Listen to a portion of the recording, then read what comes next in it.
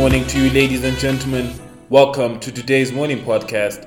Here myself, Oduma Gwenchu, and I'll be taking you through what happened in the markets yesterday and what to look out for today. Yesterday we saw the JSE go up by 0.79%. This is mainly thanks to the gold sector and the resources sector, which went up in yesterday's trading session by 2.29% and 0.99% respectively. We also saw the rand strengthen against the major currencies to close at 13 rands 14 against the dollar, 17 rands and 26 cents against the pound, and 15 rands and 40 cents against the euro. In terms of local economic data, at 11:30 a.m. we have the unemployment rate numbers being released, and at 2 p.m. we have the trade balance numbers being released. Today also marks the last day to trade for Peregrine, which will be going ex-div tomorrow. In terms of international markets, we had a negative day throughout America, with the Nasdaq down the most by 1.39%.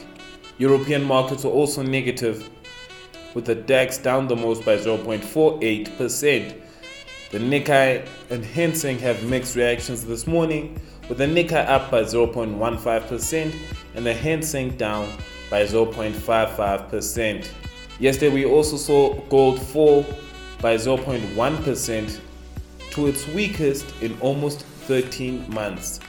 The 10-year Treasury yields in America also went down by 3 basis points yesterday to trade at 2.94%.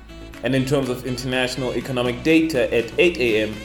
we have German retail sales month-on-month numbers being released, and at 9 a.m. we have the Spanish GDP quarterly numbers being released. At 11 a.m. the Eurozone will be releasing their CPI numbers and prelim GDP quarterly numbers. At 2:30 p.m.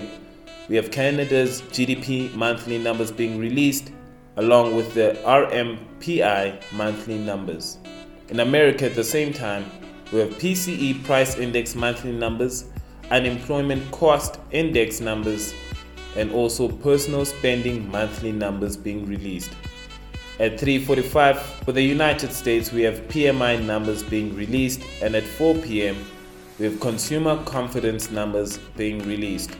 That is all for today's morning podcast, and as always, may you have a profitable day.